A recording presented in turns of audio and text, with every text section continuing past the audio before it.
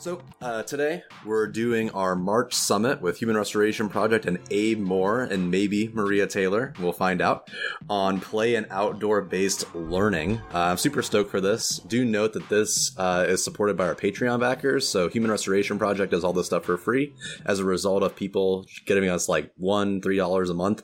That really keeps us going and makes sure that we can keep getting some cool stuff coming to you. Big thing for this is just participating. The more people that get involved in the conversation, the better this is going to go and the more exciting it's going to be. Just make sure that when other people are chatting, just mute yourself. It makes things easier. There's less background noise. And it's also less awkward if something were to happen. So just some introductions here. My name's Chris McNutt. I'm a high school digital media arts instructor. I teach at a public school in Ohio. And I'm the founder of Human Restoration Project. If you visit our website, which is humanrestorationproject.org, you'll find a ton of free resources surrounding progressive education. So our focus is on giving students experiences, drawing upon their knowledge, and really just empowering them to succeed. And I'll push it over here to Abe Moore, who's going to be our primary speaker here today. You want to introduce yourself? Yeah. Abe? So good morning from South Australia. My name's Abe Moore. I'm a Year 6-7 primary school teacher here in Adelaide. And it's really nice to be here this morning. Great to be involved with this. So thank you, Chris, for the invitation.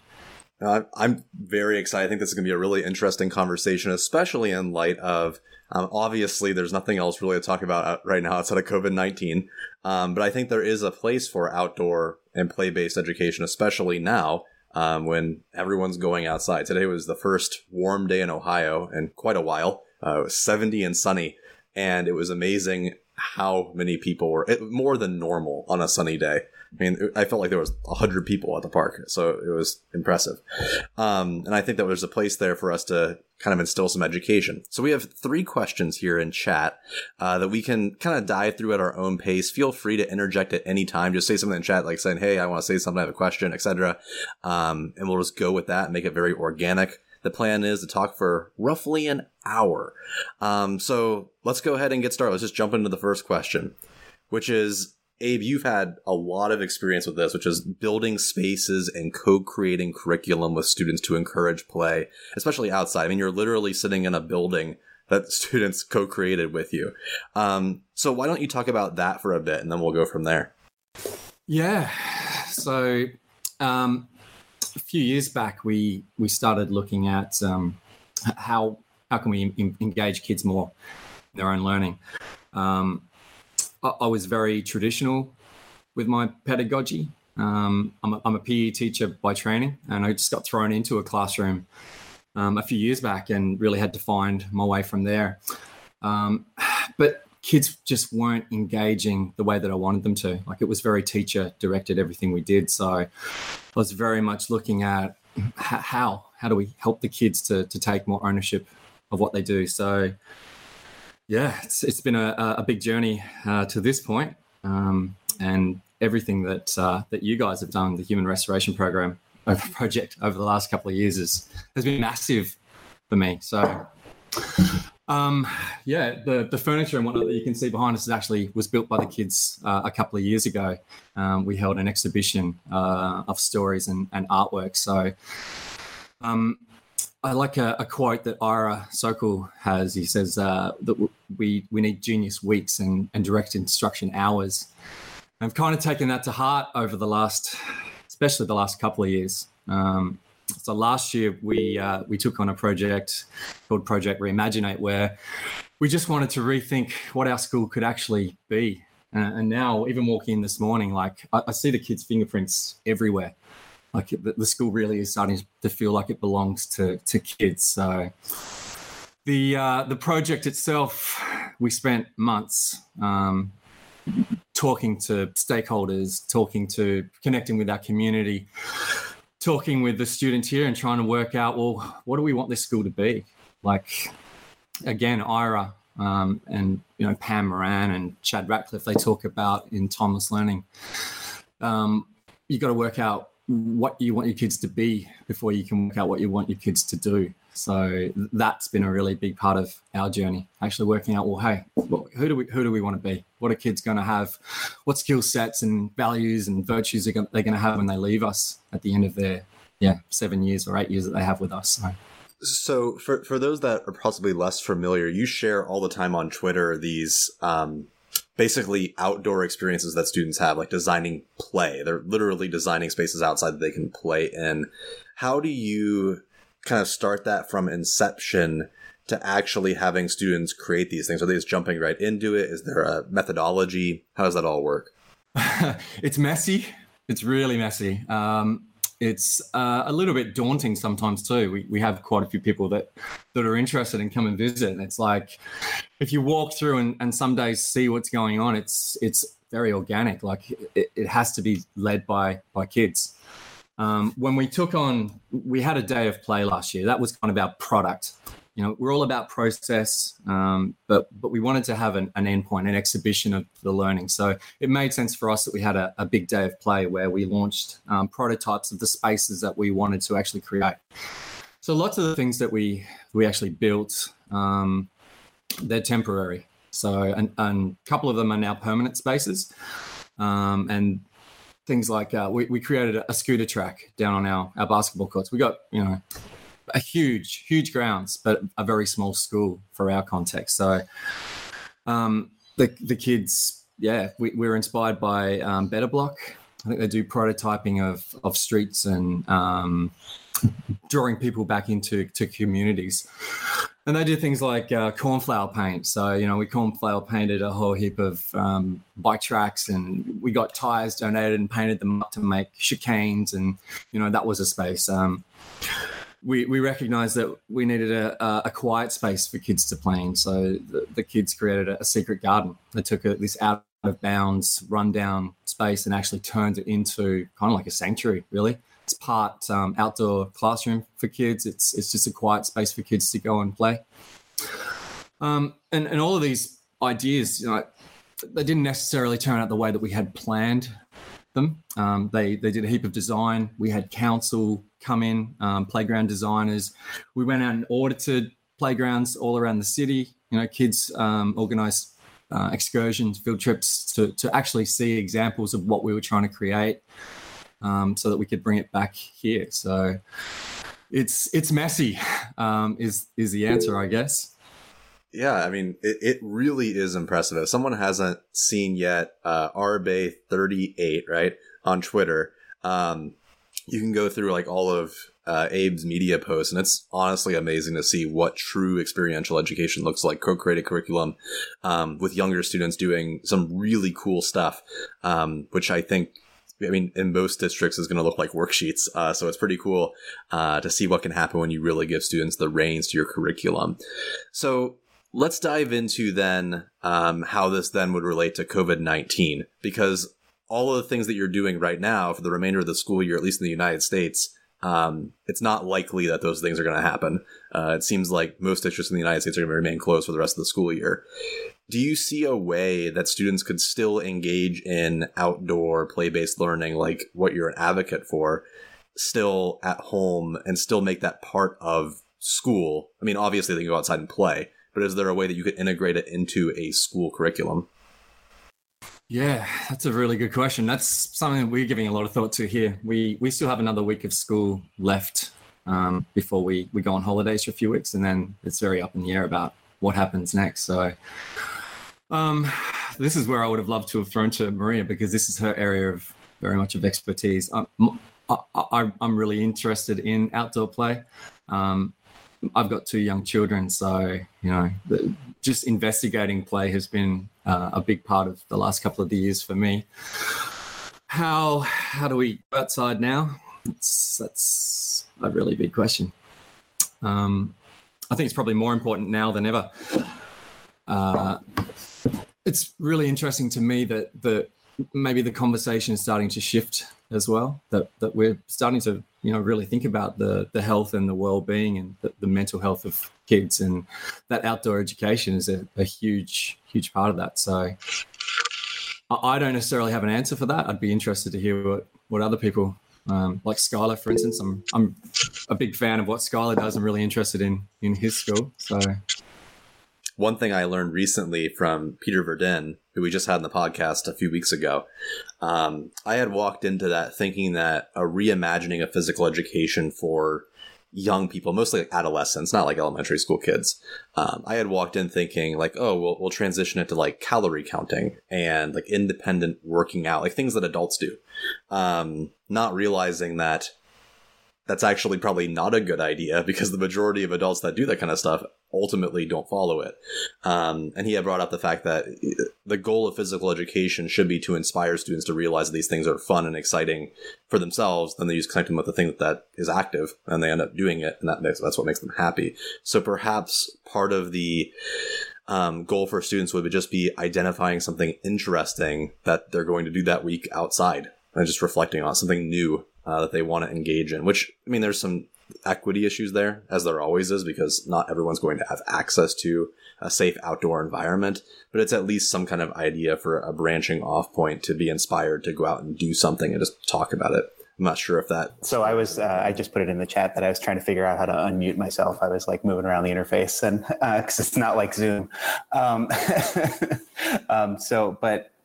So we're about to start back up again on Monday for like teacher planning time, followed by, and then we're doing virtual learning at least for 3 weeks.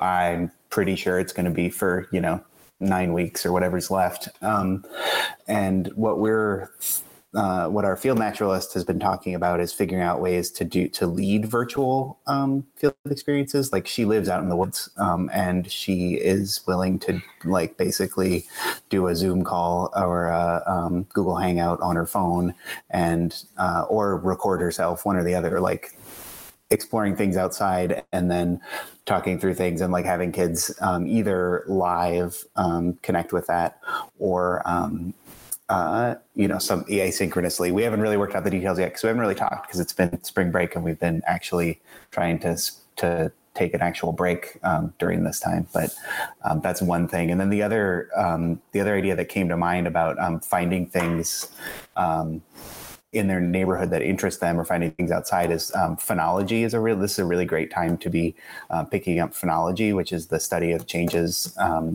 in nature, seasonal changes. And it really benefits from just taking one spot and monitoring it over time. And that can be qualitative monitoring, just, journaling or sketching for the artistically inclined that are not me. Or it can be more quantitative using Nature's Notebook through the USA National Phenology Network, which is a community science program that does gathers data from all over the country and actually does science with it. And my cat's jumping in my lap. But those are two things that immediately come to mind. But we haven't done a lot of planning yet. But we're definitely looking to continue kids getting outside because it's obviously important at all age levels and for adults too. I mean, I am very grateful that I have a dog that's been forcing me to get outside every single day during this whole quarantine. Yeah, dogs are being walked like dogs have never been walked before. Yes. For me, I think if I'm going to be locked down in a house with a 3 and a 1-year-old for the next few weeks, probably applying some of the things that we learned and we looked at last year around creating opportunities for different types of play becomes really important. So for young kids, creating spaces for, imagination and fantasy play, for construction play, special places for that type of play to occur as well. Creating opportunities for risk taking in the play is a really big one too, like getting kids outside. We're about to, I said before, introduce bikes and scooters into our playground. And it's making some people really nervous that that's going to happen, but like it feels like a bit of an extension of the home. So, what risks can we actually bring back into our play was a big motivator for us here. Things like working with real tools, speed, so heights, all the elements of risky play. So creating space and time for kids to enjoy that and getting outside while we still can, So Abe, do you see a place, so hypothetically, if, you don't see your students and they're working remotely and they've been working on this project now for, practically the whole year, they've been building and co-creating a space with you. What would you have your students do now if they're only able to, see you online? Yeah. And that's the thing I'm really giving a lot of thought to at the moment is how do we transfer what we're doing here? Can we even transfer what we're doing here into the home? Can we continue to build? Can we continue to collaborate and connect? And what does that look like? It seems like every year we have a day where kids just get it. It just clicks for them. And so we're 10 weeks into our school year here. I kept about half of my cohort from last year, which is amazing because I don't have to reinvent the wheel every year when that happens. Those kids, they're not starting day one, they're starting day 181. So they just come in and go. And the other kids, join the classroom and go, oh, okay, so this is how this works. And so on Friday, we only had about half the class. We've got a lot of kids working from home, but the ones that were here, we didn't organize anything specifically for them. It was kind of like an extension of home day. They had tasks and things that they were working on, and they got it. Like every kid was engaged in their project. We had kids spread out around the school, and we were just here to support that learning. So I'm really hoping that now that they've got their teeth into the projects that we're working on this year, that they can continue to take those on and build from that stuff at home. So what does that look like? I don't have the answers to that. I'd love to hear what other people are doing because the worksheets and the packets and here's a bunch of websites like jump on and explore. That stuff's great if you're just siloing your learning, but to be able to connect with each other and continue to do things that that are building community or building place. That's the stuff that really matters to me. So I suppose then if we're talking purely virtually, and we'll dive back into outdoor and play-based stuff here in a second, maybe part of that is just building that space online, or as Martha said in chat, the idea of co-creating a space at one's house, which I think is really interesting, a really interesting suggestion, the idea that you kind of with the student are teaching to them, recognizing that they're in the place that they're in, because there are a lot of things that can be done at home which don't have to be rote and they don't have to be like super, exhausting. I see a lot of activities where people are sending home like these absurd 20-step processes that students are expected to do at their home, which I don't know is realistic, especially for students that don't have the time because of the many other obligations that they have. But there are places for creative space and sharing out things that you're doing and reflective space that comes from the home that could be rather interesting. What do you see as something that students could then do outside that they could then reflect on and then put into your own classroom? Yeah. And ideally, I think that's the whole point of this. It's giving kids the skills and, the belief that they can do projects like this at home, that they can change spaces and places. So that's a great question. I'll probably put that to the kids as well. Like, how do we transfer the skills that we're building here into your home? I know from a couple of students who've left me this year, they've moved on to high school, but the experience that they got creating a butterfly garden was massive. And they've actually taken that back to their street. So for us here, identifying native plants that draw butterflies to them and planting them out, like it's a small thing. Those kids took it home, but their neighborhood has become like a haven for butterflies. So, I think it has to be authentic for kids. It has to be contextual for them. So, what do you have? What are you hoping to have? And then working and moving towards that. Oh, hi, this is Tracy from New Orleans. How are you doing? Hey, Tracy, good. How are you? I have a lot of thoughts because in my graduate program, my experience was using the project approach.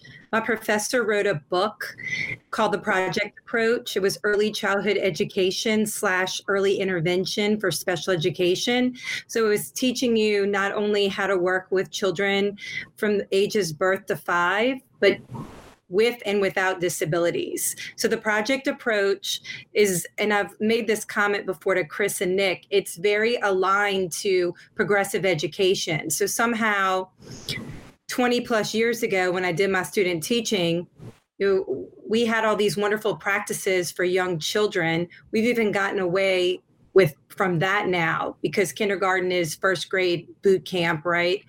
But anyway, my point is that it's all about project-based learning. It's the project approach. And so what we did is we started doing observations, interacting with the children outside all day. We were outside with them like 2 or 3 hours of the day. We would listen and hear for their interest. And we noticed that all the kids would always like make little mud pies in the mud, or like if they were in the sand table, they would like pretend they're baking. So we kind of noticed a theme among the like 25 kids that it was baking. And so we built a curriculum. Now you have to understand, these are kids that are like 2, 3, 4, 5. Some of them have disabilities. So there is more direct instruction and facilitation per se, but their interests led the project, right? It was born from their interests. So that's their part of the co-creation.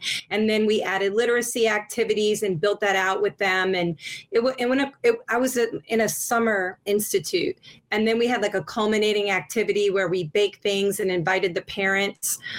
Part of like the issue that I see right now is that my experience with ABA therapy, we do a lot of intervention. Video modeling is very big in the ABA field. And so the teacher either videotapes herself doing an activity or a peer. So obviously a peer is more preferential.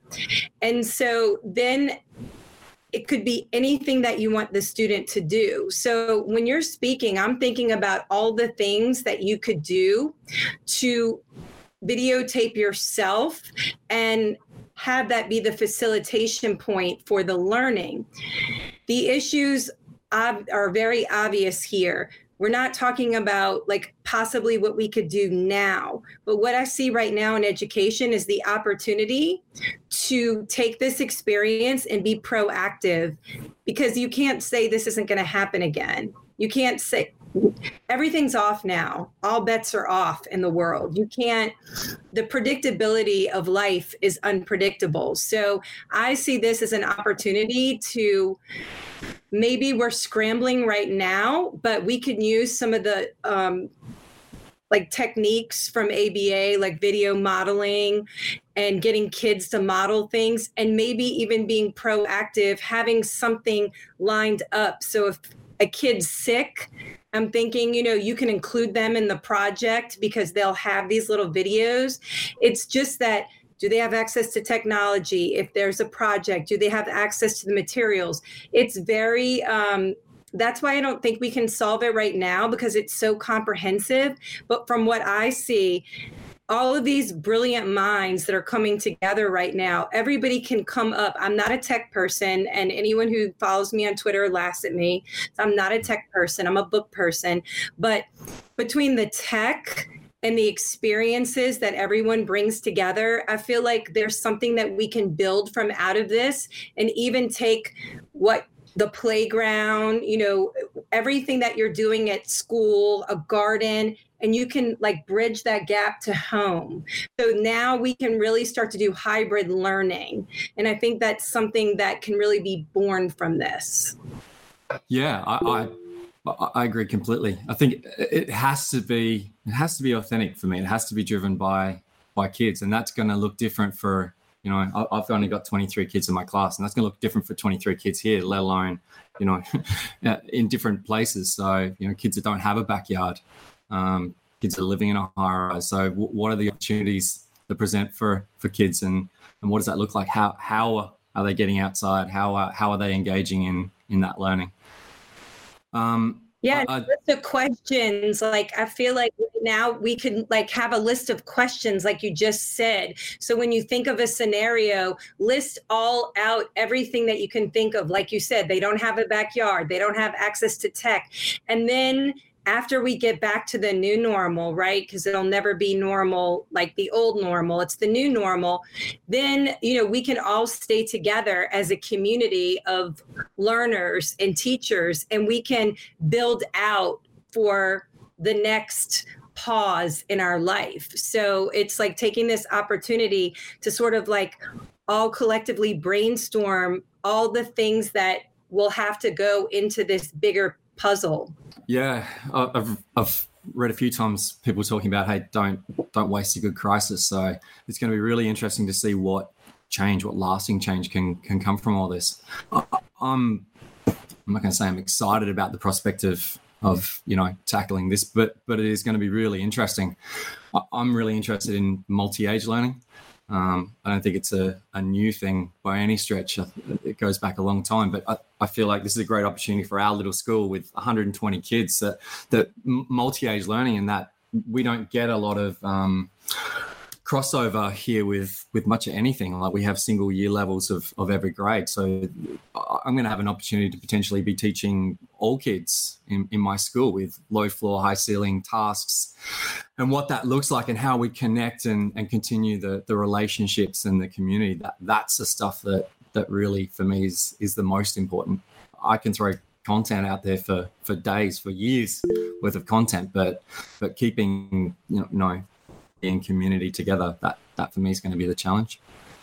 Yeah. And, we take a lot of, just like you said, I was teaching a class with like 2 to 5 year olds. So really it's looking at early childhood education principles, which I feel that Human Restoration Project has fleshed out all of those, because even like the social justice in pre-K and kindergarten, we do a great job of like when somebody's crying, like the class comes together, but then all of a sudden when they're teenagers and they're beating the hell out of each other, then it goes to another level. So I feel that multi-age that's what you do in early childhood. Early childhood education, especially special education, is like age ranges. So there's a lot to learn, and I am looking forward to it just because, just to give you background, I was in New Orleans during Katrina.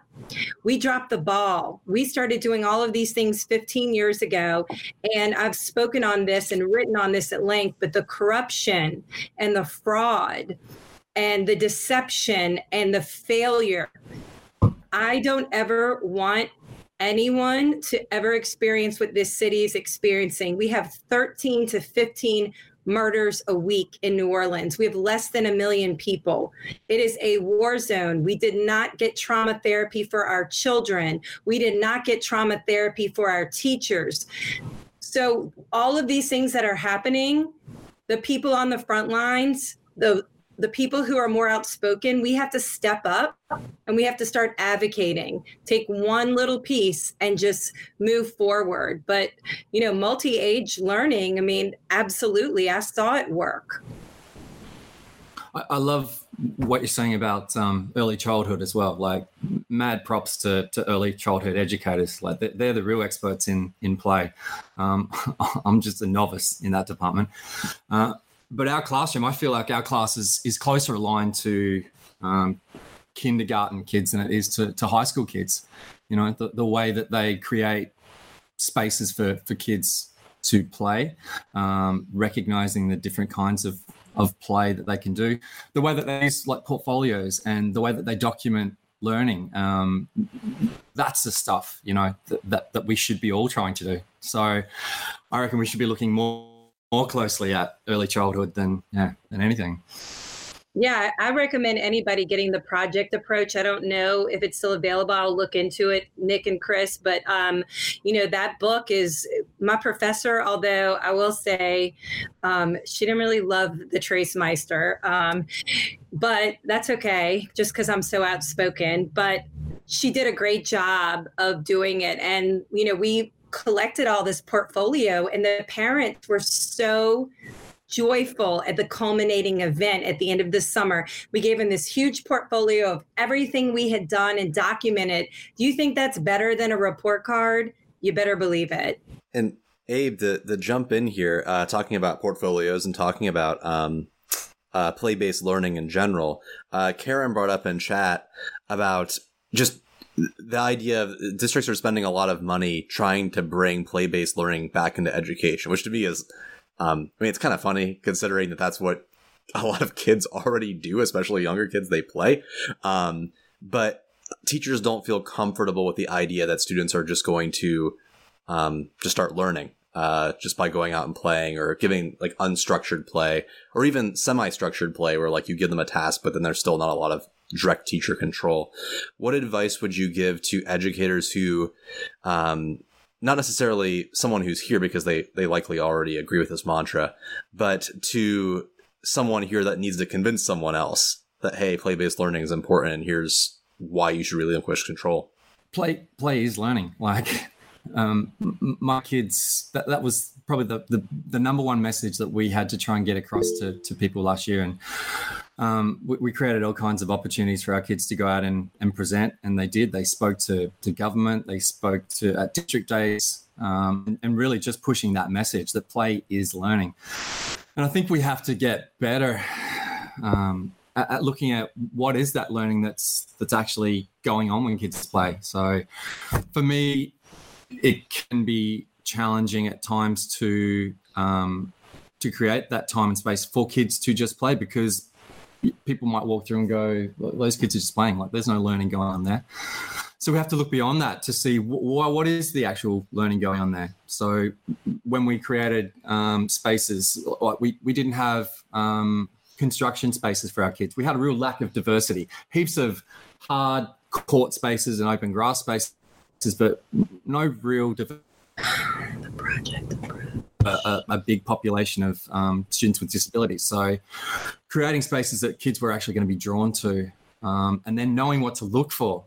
So changing the way that we observe play, like oral language with the young kids. So when we created our mud kitchen, things like private speech, the kids, when they're making their mud pies and things, they're talking through their steps. They're having those discussions about the play, because good play is self-directed. Kid has the opportunity to quit whenever they feel they want to, but it's organic.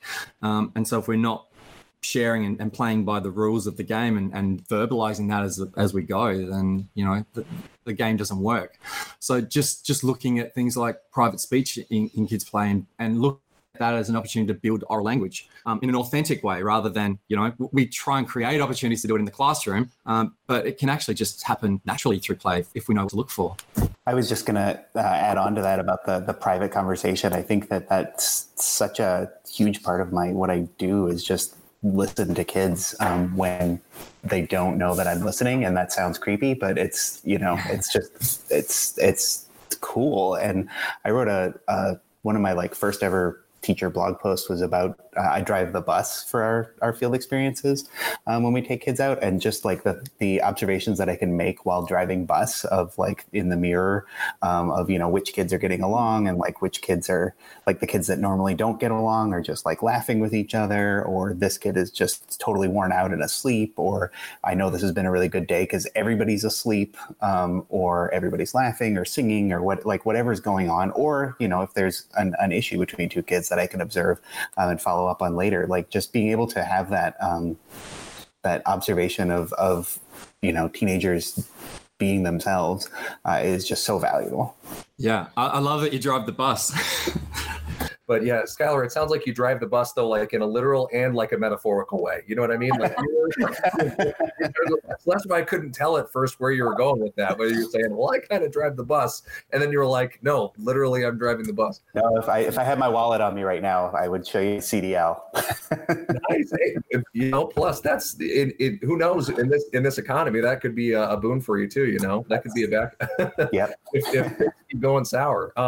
So I don't know. I've been kind of feeling snarky here in the last couple of days because things like Paul Kirshner's 10 Deadly Sins of Education keep popping up in my feed, and Abe, I know that you've interacted with that a little bit too. So I didn't know if you were aware that you're committing about half of the 10 deadly sins in getting kids involved in playing and making and learning by play. So I didn't know if you had a response, because you talked a little bit about just wanting to maybe dig deeper into what kids are learning through play.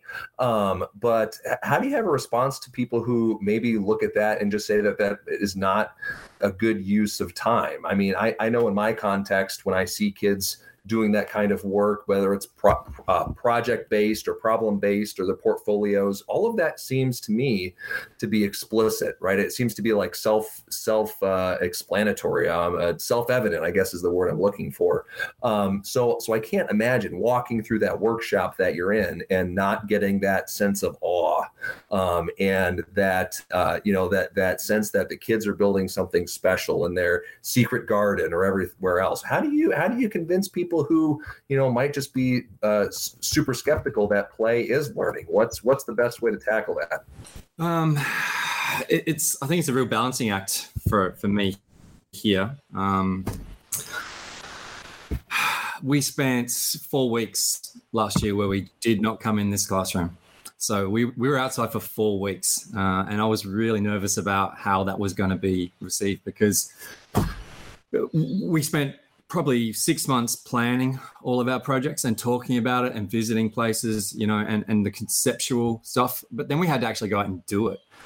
And so, I guess it comes back to your why again, like with stakeholders, knowing that I almost had permission to do it, because a couple of years ago we looked at, well, what is the, and I think I saw Mark was in on the chat. Mark Sonneman gave me a framework for looking at what do you want your learners to actually be when they leave. So the portrait of a learner. And we got together with parents, we got together with students, all of our entire staff, and we came up with 10 things that we thought this is actually what we want our kids to be when they leave us. And they were things like trustworthy, able to self-regulate, having empathy for each other. It goes on. And that for me was almost like that's a permission to go out and do the thing that I need to do, because there's my curriculum right there. So with the Australian curriculum, everything that we did, like I can pull bits out and link it up curriculum wise, but to get outside and actually physically build spaces, that's different. And we brought that inside this year. So we're still working outside and prototyping and building on that stuff. But to bring that same concept inside to create spaces for kids to go and learn. So we've got a studio now because I've got some kids who are just mad keen on music creation, green screen. And we didn't have any spaces for that. So we went, right, well, that's one thing we've got to have right now. So creating those spaces. So to get back to your question, how do you convince other people that it's not a waste of time? I think it has to be authentic and contextual for you. I think you got to know your stakeholders, and it's got to come from there. It's got to start and finish with kids. So it sounds too like. So what's interesting is that if I walked into, like your maker space or anything else, what I'm seeing is the tip of that iceberg that is representative of those months of stakeholder meetings and those months of planning and even, a backlog going back to say, okay, well, what do kids want now that we don't have that we can add? So it's just that cumulative sort of impact too. So yeah, so it would be interesting to think that when people walk in there, they're seeing the result of all of the things that are not explicit, so that's interesting. So maybe part of if I'm talking myself through this process, part of that needs to be making the sausage making part of it needs to be more in the open as well, just in the sense of bringing in as many voices and people and sharing out that process, just as it is to say, hey, here's what kids did, here's what kids made, here's kids in action. So that could be kind of the other half of convincing people that it's not just turning kids loose and saying, go do things. So that's interesting. Yeah. And I think like even this year, I'm a contract teacher. I'm year to year. I don't know. This is not my space. This space belongs to kids. I don't even know if I'll be here next year. Oh, the product. So I was getting hung up at the beginning of this year because, kids and parents come in with these expectations about, they see the finished product, they see the things that kids do, and it's like, oh, okay, so what amazing thing are you going to be creating this year? Like, I have no idea. I literally don't plan this stuff. Like, it happens through the kids. So it has to be about the process, process over product. It's great that we have, all this furniture that we've built and these spaces and stuff that we've built, but the process is the thing that really matters. And then to come back to Chris's question, so what does that look like? How do you justify the time that we're spending? We're not doing a really rigid, siloed curriculum framework. How do you justify that to your stakeholders? Well, that's going to look different for everyone, I think. I'm in a primary school context. Yeah. That's it, isn't it? If you're in a district that focuses so much on process, being comfortable with the fact that it's going to be different from year to year, from kid to kid, has to be part of that whole stakeholder conversation and everything. Because I think I'm trying to draw some connections between your context, Abe, and like mine in Ankeny, Iowa. I feel like parents and stakeholders in my context would not be comfortable with that kind of learning. And there's just, I guess I could try to convince them of some things like that, but that would just be like oil and water. There wouldn't be that alignment there. So that's really interesting. It's a mindset change that from process to outcomes. Yeah, it comes back to, what do we want school to be? So, what's the purpose of school? So if you're answering that within your context and your stakeholders, then, go for it. Like, find out what works for you, but got to take risks. We have to be agile. We do lots of prototyping here. So, creating it, observing it, seeing how kids might or might not use the space. At the moment, I love that I've really become the middle guy. Like, kids are going over my head. They're taking proposals and stuff straight to our principal and going, they're putting their proposals together and going and trying to raise money, trying to convince him that, can we do these things? And yeah, that's a really exciting and interesting part of what we're doing here. So something, Abe, that has kind of been revolving around in my head here as we've been having this discussion is pertaining to virtual learning. It seems like our goal then as teachers should be to basically find ways to learn what students want to do, since we're not in a physical space together. So like putting together surveys, asking them literally face to face, like virtually, like what we're doing right now. And then kind of guiding them through inspiration. So saying like, hey, going outside isn't off the table. What are some things that you'd want to do outside? So rather than starting the conversation off with this project that you planned for 3 months, that's just insane, that just has so much descriptive information surrounding it. Instead, just starting with the kid, talking to them, having that dialogue, finding ways to connect with them, making sure that you can actually hear from everyone, because you might not be able to. And that really is the troubleshooting part of things, is just making sure that you hear students. If you don't, trying to remedy that. Then once you have that knowledge, that's when we can start seeking out and saying, oh, here's a cool app you could use, like Seek, the phone app, or maybe it's something else. What are your thoughts on that? Yeah, I guess if you're looking for a way to begin, we just started with an audit of our playground. That's it. Simply put the question to them, how do we make our school a better place? That was our guiding question. We threw around a heap of ideas and we came back to play. Our playground, is not great. It's old. It might be a little off track, but it's fantastic. It's amazing that we have create these opportunities for kids to own their learning, for them to create these spaces. But we're one of the most underfunded schools, in our country as far as capital works go. We're creating this inequitable two-tiered system where we have, the wealthy over here and we have, the have-nots over here. And the funding is just wrong. So while it's fantastic that the kids are doing all this stuff, like it worries me a little bit that we had to do it. But, that's a whole nother story. But getting back to my point, we started with an audit. So we looked at our playground. We went, well, what's missing? Like, there's a lack of diversity out there. What don't we have? And the kids went out. It turned into an art project because, then we had to look at mapping. We needed to, design a map from bird's eye view. We had to get a sense of scale. Some kids went out and measured and, worked out perimeters and whatever of the school scale drawings. But they actually looked at, well, okay, what do we need? And the kids worked that out. And that's where the play-based stuff came in looking at, okay, do we have opportunities for fantasy play, adventure play, construction play, gathering, collecting, like those elements. And then we went from there. So it's just starting with an audit of what have you got, what do you need, and going from there. Well, I think that actually builds into the question that Mark is asking in chat, which is the prototyping process. So once you have done the audit and you figured out, okay, here it is what we need, how do you go through like testing it, evaluating it, ensuring that it's successful, that kind of stuff? It's a placemaking framework, which I have here. And it's just really simple. It's 5 steps.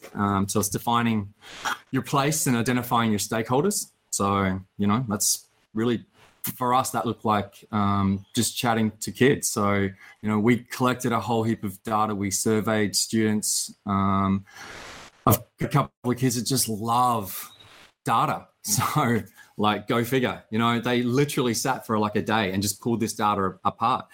And when we talked to kids about, what kind of spaces would you want, the data was really interesting, especially for a space like a mud kitchen. Because when they looked at it, they went, well, only 8% of our kids actually said that they'd use a mud kitchen. So, like, well, okay, are we wasting our time creating a space like that? But what it turned out when they dug into the data was that almost 50% of the 6 and 7-year-old girls at our school desperately wanted that space, but no one else really did. So then, by identifying our stakeholders, we're really able to target and then have conversations with those specific kids about making that space for them. And from there, because they're the ones that are going to use it, just observing the way that they played, conversations with them, and they've decided that they need more water access there. They have to walk quite a long way to get the water for the mud. So we're looking at, okay, we have rainwater tanks here. So how do we connect them up? How do we get that water down into those spaces? When it's 40 degrees here, getting misting sprays over the top of the mud kitchen so kids can play outside on the 40-degree days in that mud space. Just little things that, these are kids' ideas that are coming up with that stuff. So evaluating your spaces and identifying any issues, the vision for the place. So can you find an example of the space that already exists and how do you take that and bring it into your space? Short-term experiments. So prototyping, a bit like we did with our day of play, that was a big tick for our. This kind of play is possible, but in just short bursts, and then ongoing reevaluation and long-term improvement. So, making these places permanent.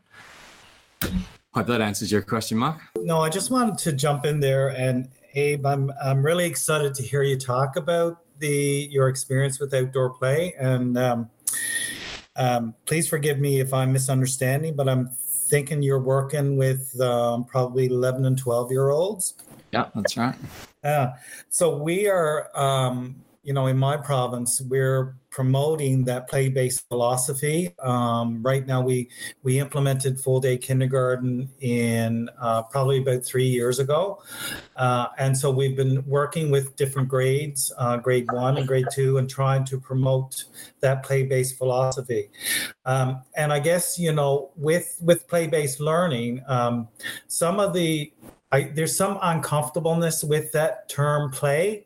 Some feel that, given their own experience, that play is probably just, frivolous. So trying to have them buy into that. And I guess for us, we're it's all right for teachers to feel vulnerable when trying to first implement that process, that philosophy.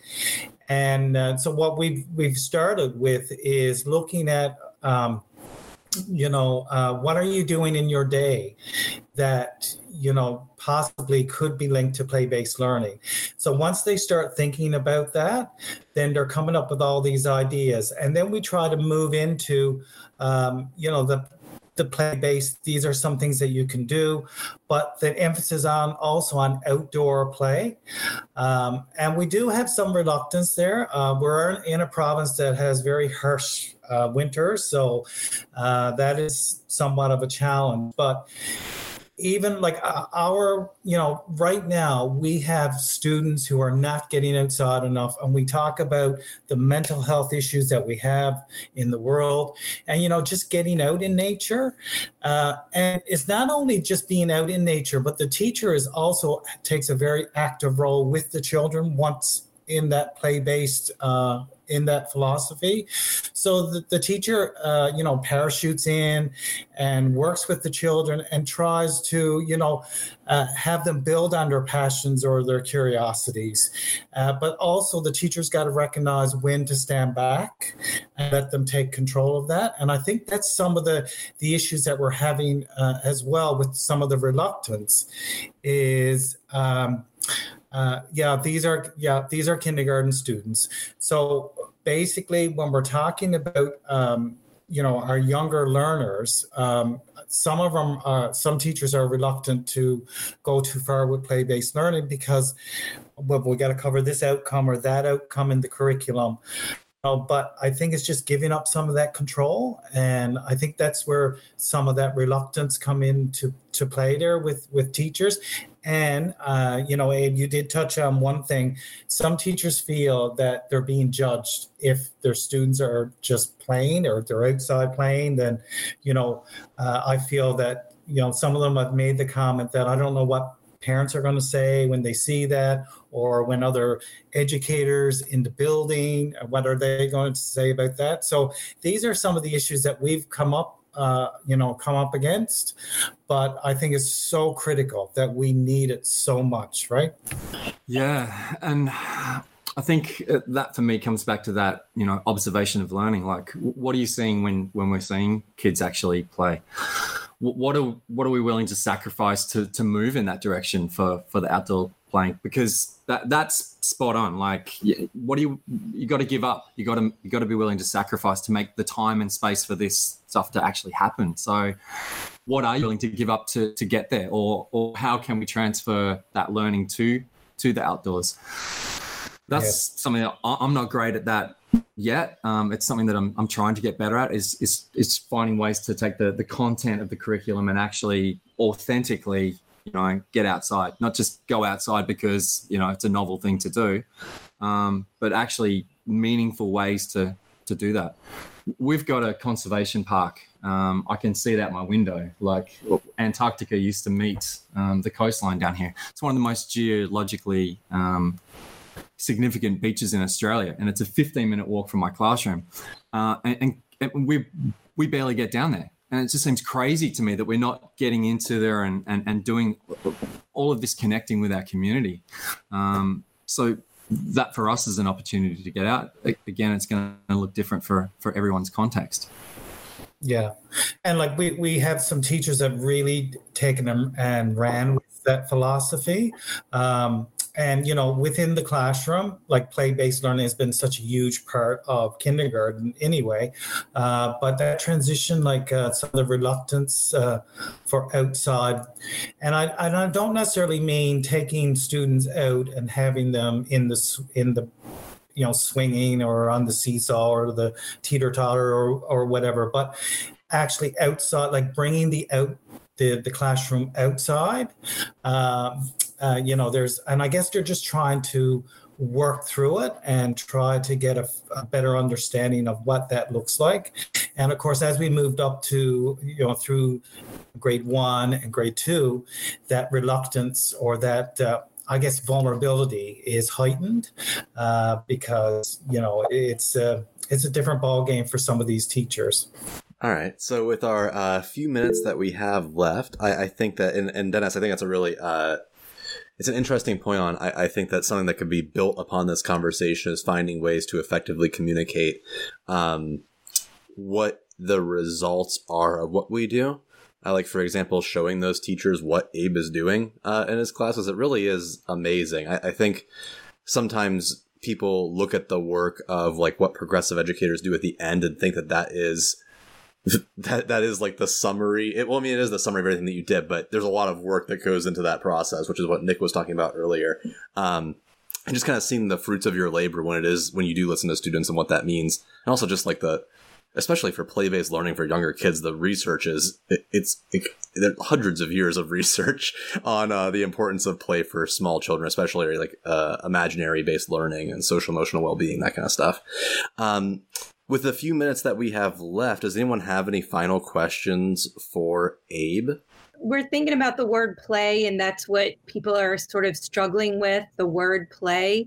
Is there a way to morph that word into like creation, or just use another word for play so that it doesn't evoke that they're not doing anything mentality in the parents?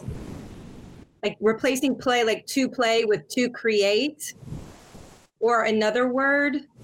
Yeah. Pasi Salzberg talks about that. I can't remember what it is off the top of my head, but he talks about, replacing play with, the fact that kids are experimenting. They're doing these, short-term experiments. I'll look it up and flick that over to you, Tracy. But I really like that. I like that analogy that, some people really do struggle with the idea of play and that it's a waste of time, when actually it's not. It's systematic and, and it's engaging and authentic, and, that creation of the flow the kids get into when they're playing, And it just feels so magical when you're in that moment. There's like nothing like it. It's like this joy that you feel that it's indescribable. Unless you're actually, implementing it. It's a indescribable feeling. Is amazing. It doesn't feel amazing. Our classroom, it doesn't feel that different to most other classrooms. I think it's just a slightly different mindset. Like if you walk through my classroom most days, it's going to look like most year 6, 7 classrooms in South Australia. I think that the big difference is that, we're getting to a point where it's more student directed than teacher directed. So it's me stepping back and creating that time and space for kids to actually do this stuff. Because with our project, there's no way I could have micromanaged all of the stuff that happened last year. Like it was crazy going during the third term holidays that we had going into that third term. Like I knew exactly how much work there was to make our early quite grasped the amount of work that we were going to have to do. But I couldn't micromanage that into being. They had to own that. So they had to own the process leading up to it. So for me, it's that stepping back and creating time and space for the kids to actually get their head around it and drive this change. So I think we're about to wrap things up, but there is one more question that we can take really quick from Mark. Hey, Mark. Which I don't know, Mark. Hey. Long-time listener, first-time caller, Abe. Hey, I like your hat. Thanks, yeah. My question for you is about risky play. We've talked a little bit about it, I know, in writing, but is there a space for that, or is there a context for that in your playground right now? Yeah, absolutely. And again, that was one of the things that really drove our project last year was, where are the risks? So the kids in our class, I think they calculated we spend like 1,600 hours in our playground across their school life. 1,600 hours out in our playground. And all really we had was open spaces. We had that cookie cutter, plastic and metal playground. And I was like, well, okay, there are some risks out there for the younger kids. But where are the risks for the 12 and 13-year-olds who are in their 7th or 8th year in this playground? The risks just didn't exist. And so then we have kids creating risks in unhealthy ways on the stuff that already existed. So how was what it was all about. So we looked at things like fire, we had open campfires and we did some cooking. We cooked damper, over a fire pit. That was one of the things that Maria actually from Nature Play SA brought to our day of play. Using knives and hammers and tools, in an authentic way in the yard. So for my kids, that looks like building and actually creating. But where are the opportunities in the yard for risk-taking with tools? Bikes and scooters that we're about to introduce, like speed in the yard. The risk assessment around that. Again, Nature Play SA have some really good resources, which I'll share with Chris around getting started with this stuff. So the risk benefits of this type of play. And I know our education department actually encourages this stuff. So for some reason, as teachers, we feel like, in our schools that we're risk adverse, when actually we recognize the benefits of this on tackling things like overweight and obesity. So creating risk is massive.